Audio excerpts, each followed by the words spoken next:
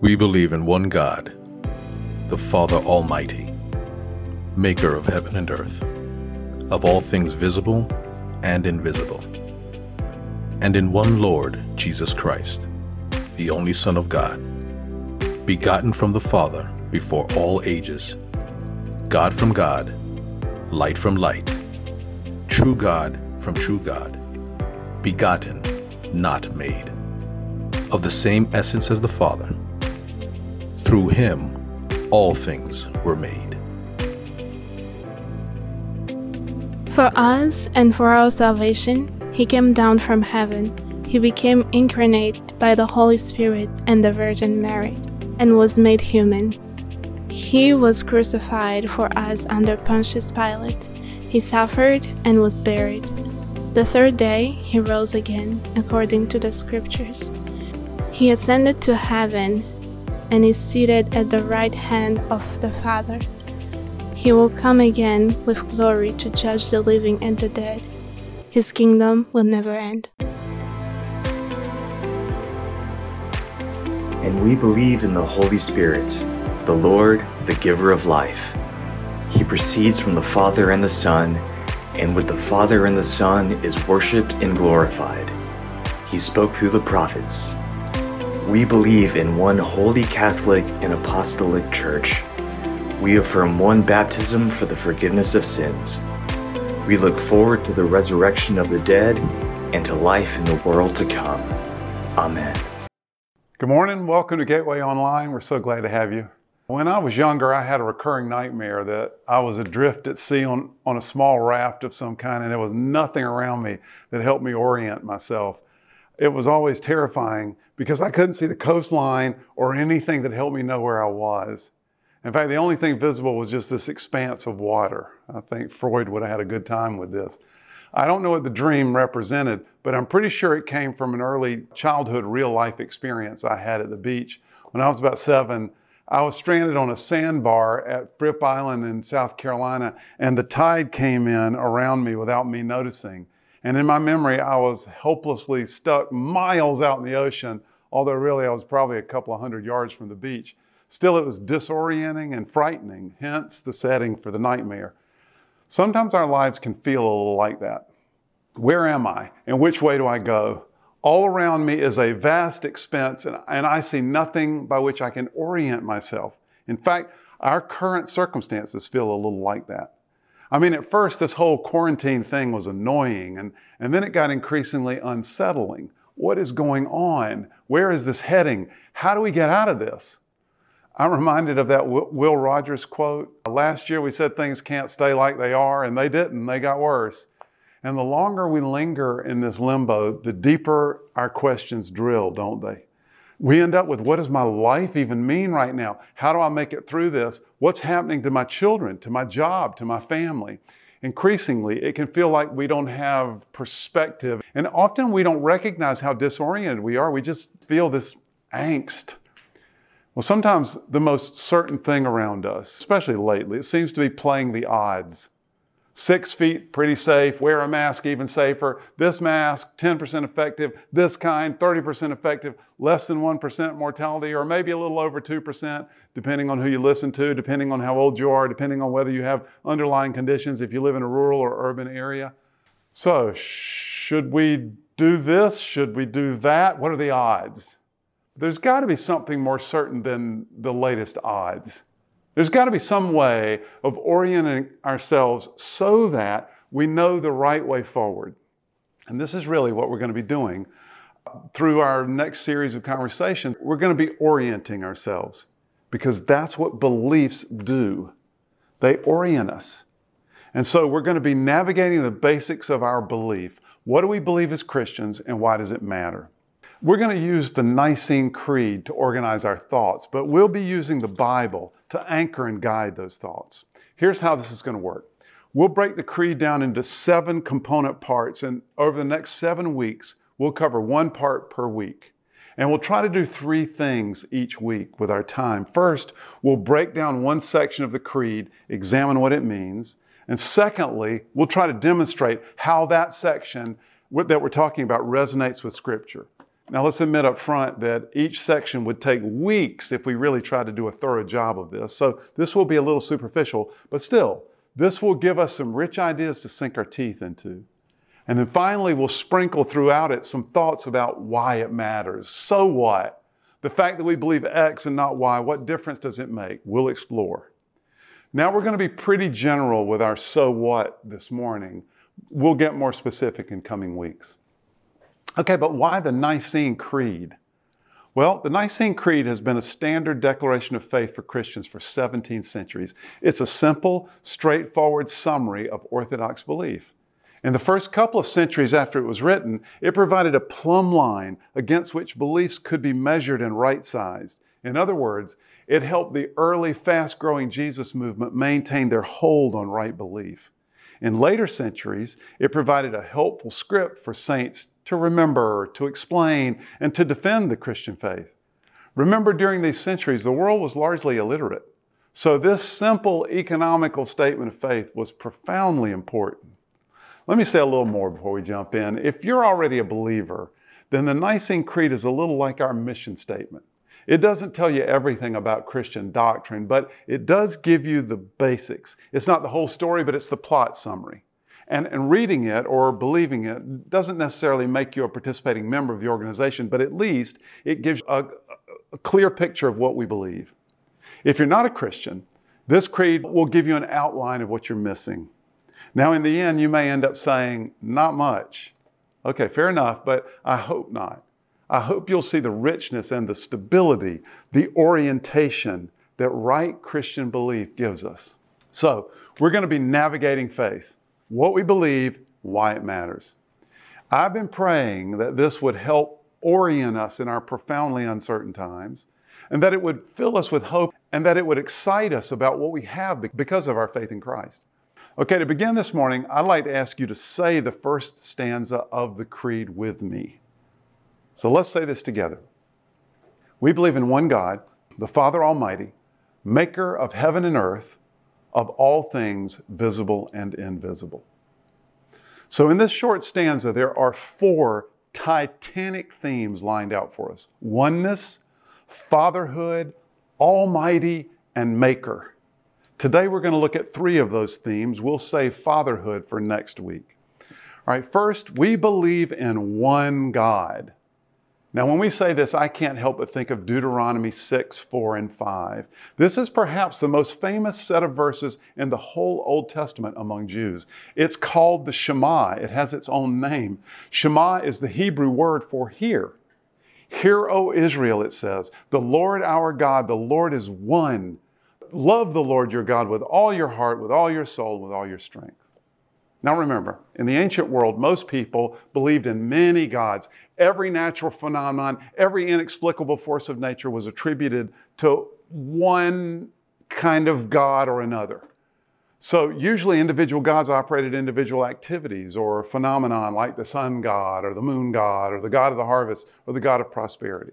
Against this backdrop, God, the one God, revealed himself to Abraham and then to Moses. I am it. I am what I am. There is only one force, one driver, one cause behind all causes. There's none like me. And a whole library of saints has heard God say almost exactly that same thing. But how can we believe it? Right? That's what we're saying. We believe in one God. How can we believe there is God? Of course, I can't answer that question in a 30-minute conversation. I couldn't answer it to everyone's satisfaction if I had a lifetime, but let me offer you a very brief summary of 4 ways that theologians and philosophers have argued for the existence of God over the centuries. And I hope this helps with the we believe part. First, there is the cosmological argument. In short, we believe in God because he is the best explanation for the existence of something. The question is, did something come from nothing? And if so, how? I'm reminded of the way Albert Einstein explained his own scientific work. He said, I want to know how God created this world. I'm not interested in this or that phenomenon. I want to know his thoughts. The rest are details. Now, Einstein didn't really believe in a personal God, but you can't do science, especially at a theoretical level, without running into questions about God. According to the cosmological argument, the very existence of our universe argues for some kind of profound cause. It argues for something like the Christian concept of God. A second way philosophers have argued for the existence of God is the teleological argument, which really just builds on the cosmological argument. It looks specifically at the order and design of our universe. In short, this argument says that the highly calibrated order of all things, especially thinking things like us, couldn't have happened by accident. The teleological argument is really the old watchmaker argument. You know, if you discover a watch on the beach, you would never suspect that the random churning of the ocean had by chance produced something this intricately designed. You would assume there had to be a watchmaker. So the existence of the universe assumes something like the Christian God. A third argument is the moral argument. By the way, these terms don't matter. They're used mostly by others to impress us, and I'm using them this morning entirely to impress you. Anyway, the moral argument begins with what seems to be our innate sense of right and wrong, that all humans seem to have. Where could this possibly come from? According to the moral argument, the Christian concept of God presents a perfect answer. Finally, there's the argument based on common need. The common need argument says that our deep longing for God and consistent, almost universal thoughts about Him suggest that He exists. Look at another example. Our hunger drive suggests that there's something in the universe like food that would satisfy that drive.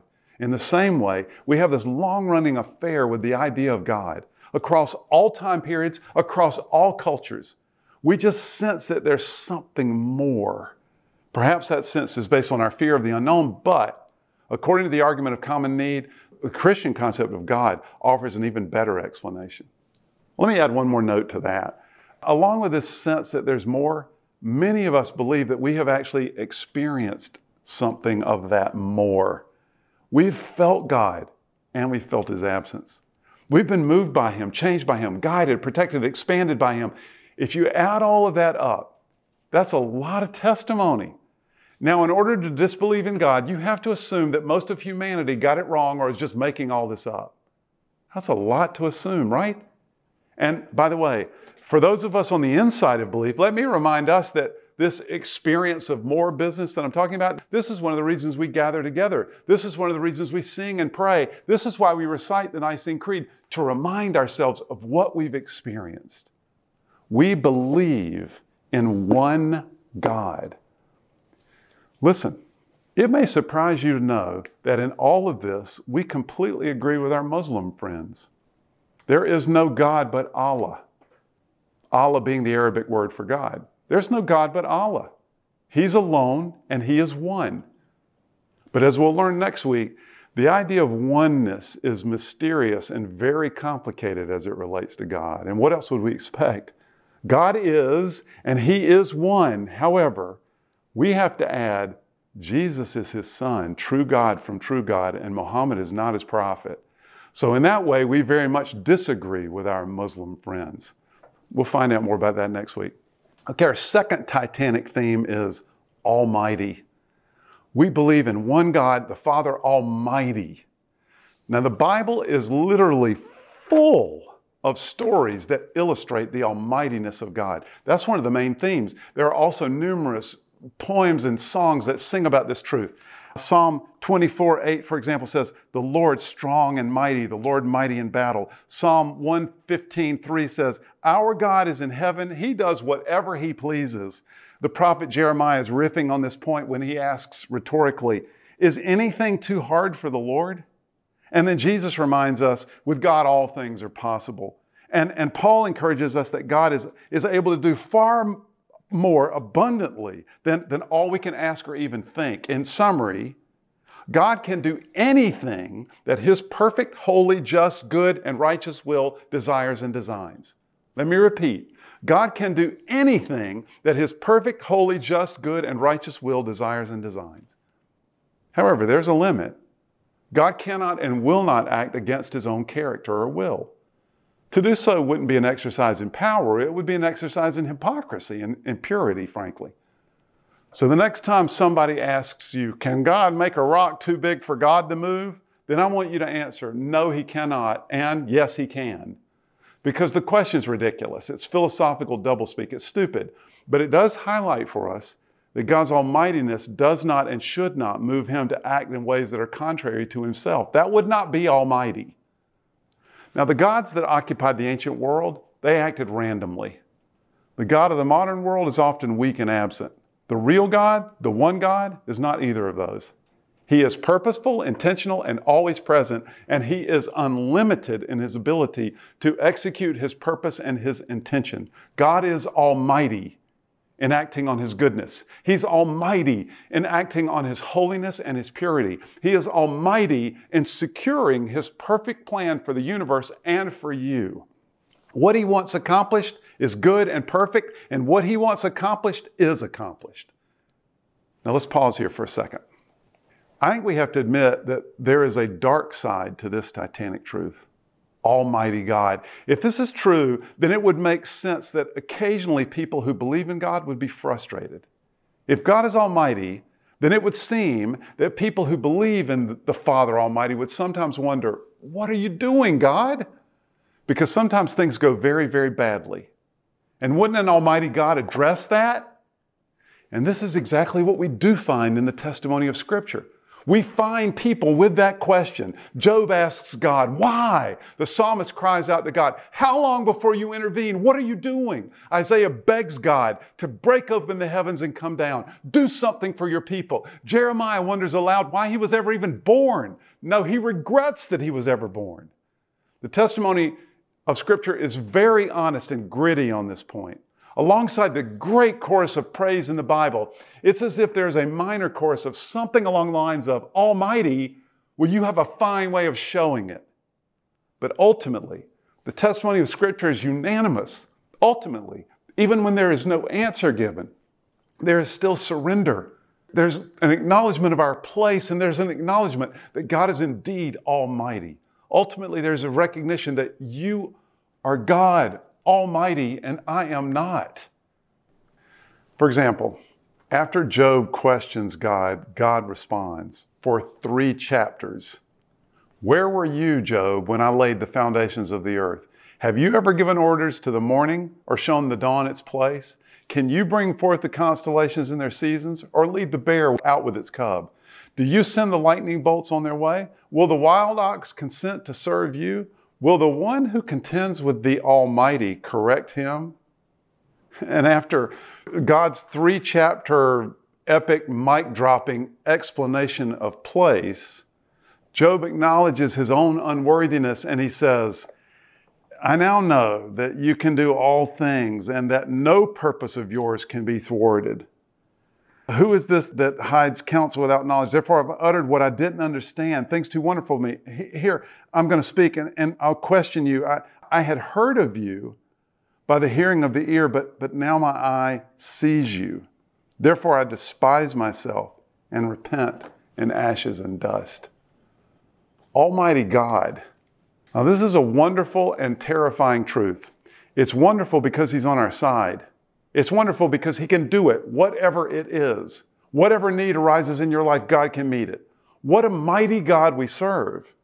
And it's a terrifying truth because His mind and His purposes are His alone. And they often don't conform to ours. It's terrifying because God owes an explanation to no one, especially us. Bottom line, we believe in one God, the Father Almighty. And no matter what the circumstances of our lives are, there's always someone who is much, much bigger and much, much more powerful than us who is involved.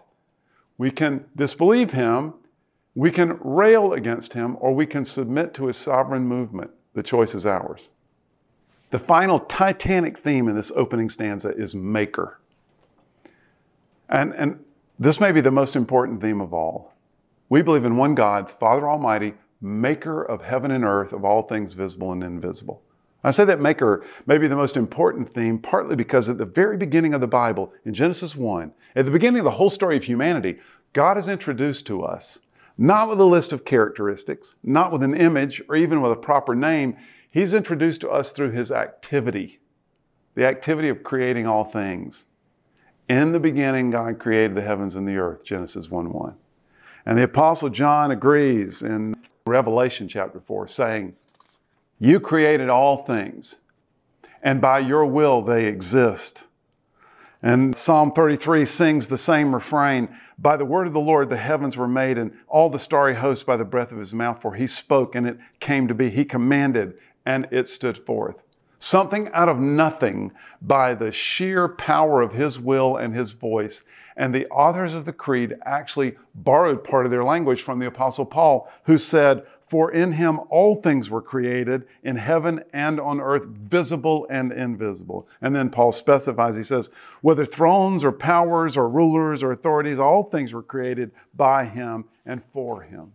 This means, of course, that the creation of something out of nothing includes the creation of a spiritual world and its population, along with the physical world. Psalm 148 sings in agreement. Praise him, all his angels. Praise him, all his heavenly hosts. And then the psalmist gets earthier. Praise him, sun and moon. Praise him, all you shining stars. Praise him, you highest heavens and you waters above the skies. Let them praise the name of the Lord. And here's the punchline. For he commanded and they were created. And the created things here includes earthly things and heavenly things. We believe in God, who's the maker of heaven and earth. Okay, so what? Well, there are two profound implications that flow out of God's creation of the world that show up throughout the Bible: self-expression and control. Now, these help me both in my understanding of God and they help me in my praise of God. Self-expression and control. First of all, let's consider the idea of making something as an act of self-expression. Every work of art is in some way an expression of its creator.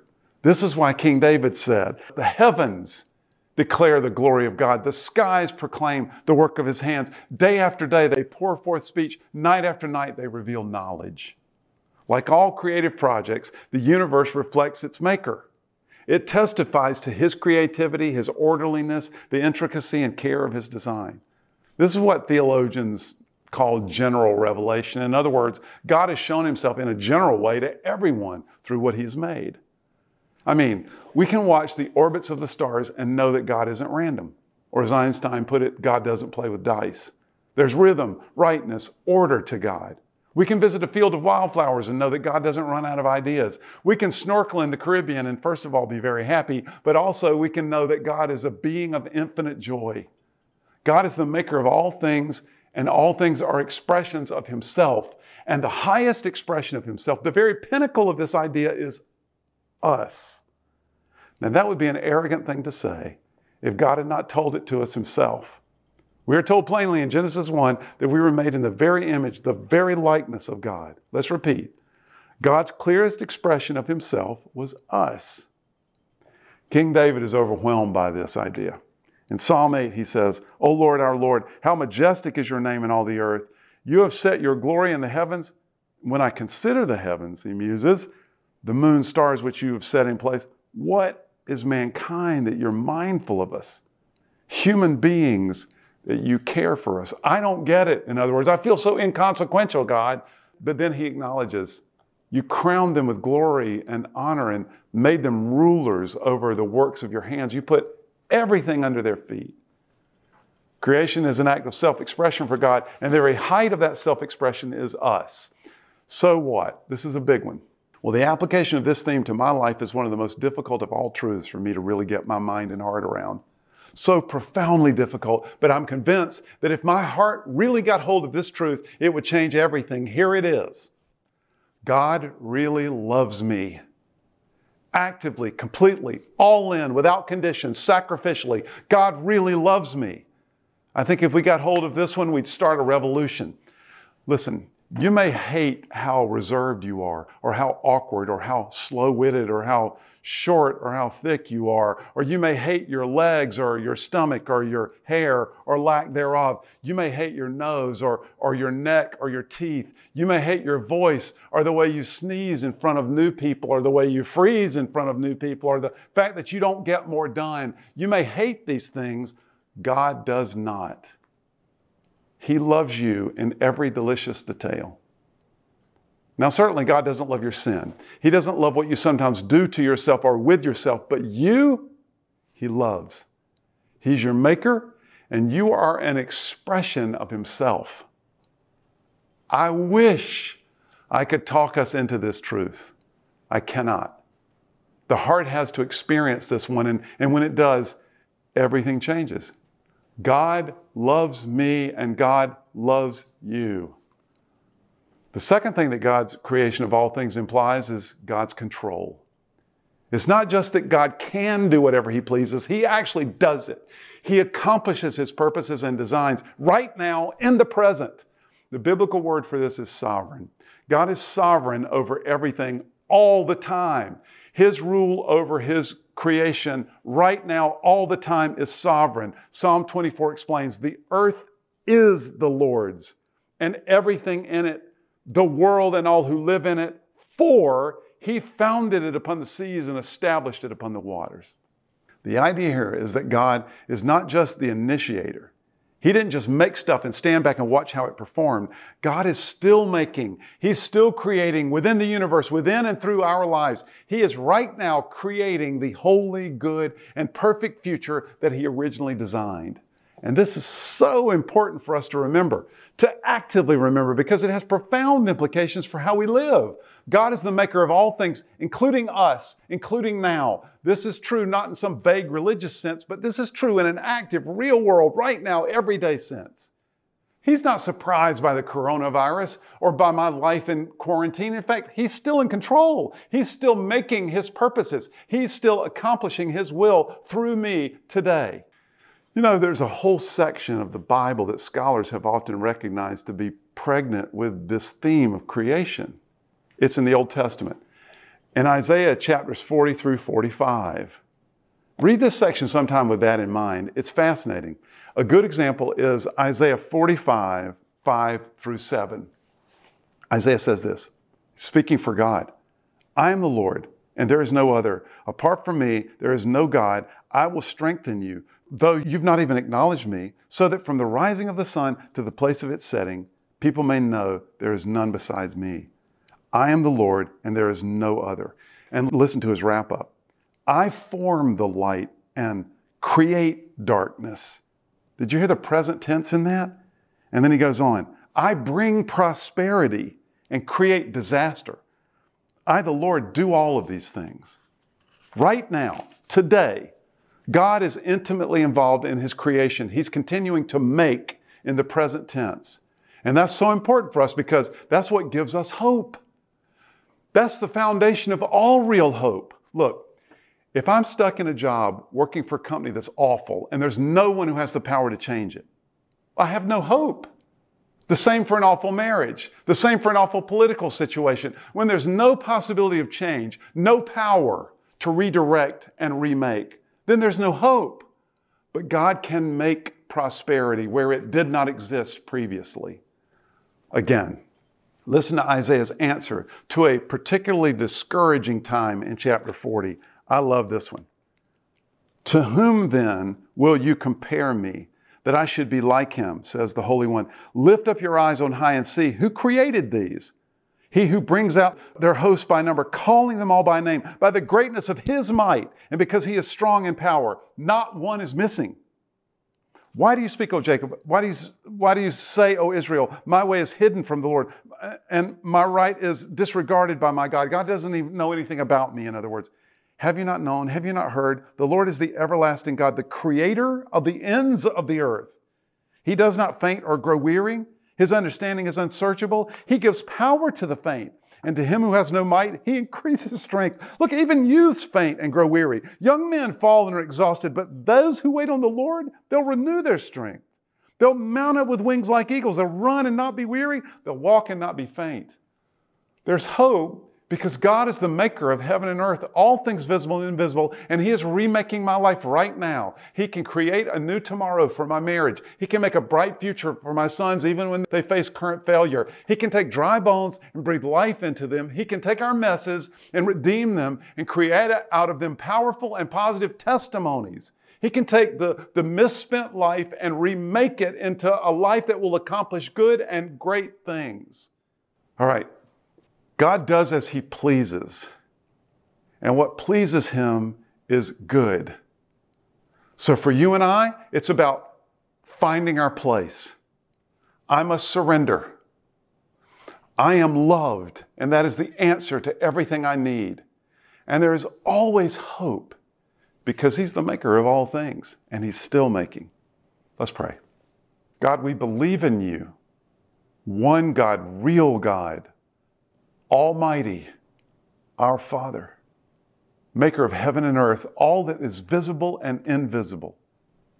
And You're still making today, so we place ourselves before You and ask You to make of our day and of this week what would be in line with Your purposes, what would increase our holiness, and what would be good for us, Lord.